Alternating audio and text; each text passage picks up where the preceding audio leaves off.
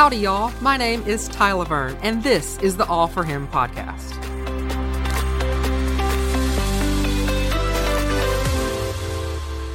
Today's verse of the day is so good.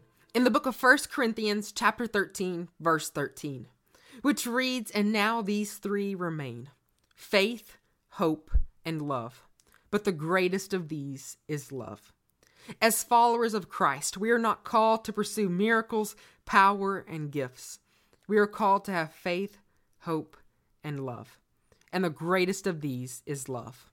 At all times and in all things, we are called to love others as Jesus has first loved us. I don't know if anyone has ever told or shared this truth with you before, but let me tell you right now. God loves you. As hard as this might be for me to say, maybe for you to hear, but maybe you might feel like no one else does. And if that's you, let me say I'm so sorry. But let me tell you about who God is. He is the Lord. He is the Alpha and the Omega. He is the beginning and the end. He is the one and the only. He is so good. He leaves us in awe and wonder of how good He is. We should praise His name with every breath of our lungs. He is always faithful. He is the creator of all. He has done wonderful things. He has a plan, a perfect plan. You can trust Him. His word does not return void. He is faithful. He is a man of His word. He is just that good. Find rest in Him. Know that He is God, that He is good, that He has a perfect plan for your life that cannot be thwarted, that He is just that good. Seek after God.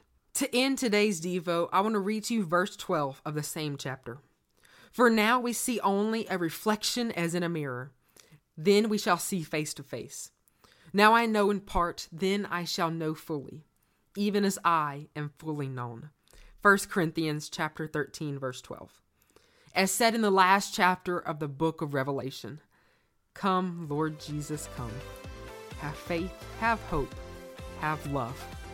And y'all have a great day. Thank you so much for spending time with me today. If you ever need anything, please feel free to reach out at tylaverne.com. If you love the show, please consider subscribing and sharing All for Him with others. Remember, we are not called to live it all for us, but all for Him.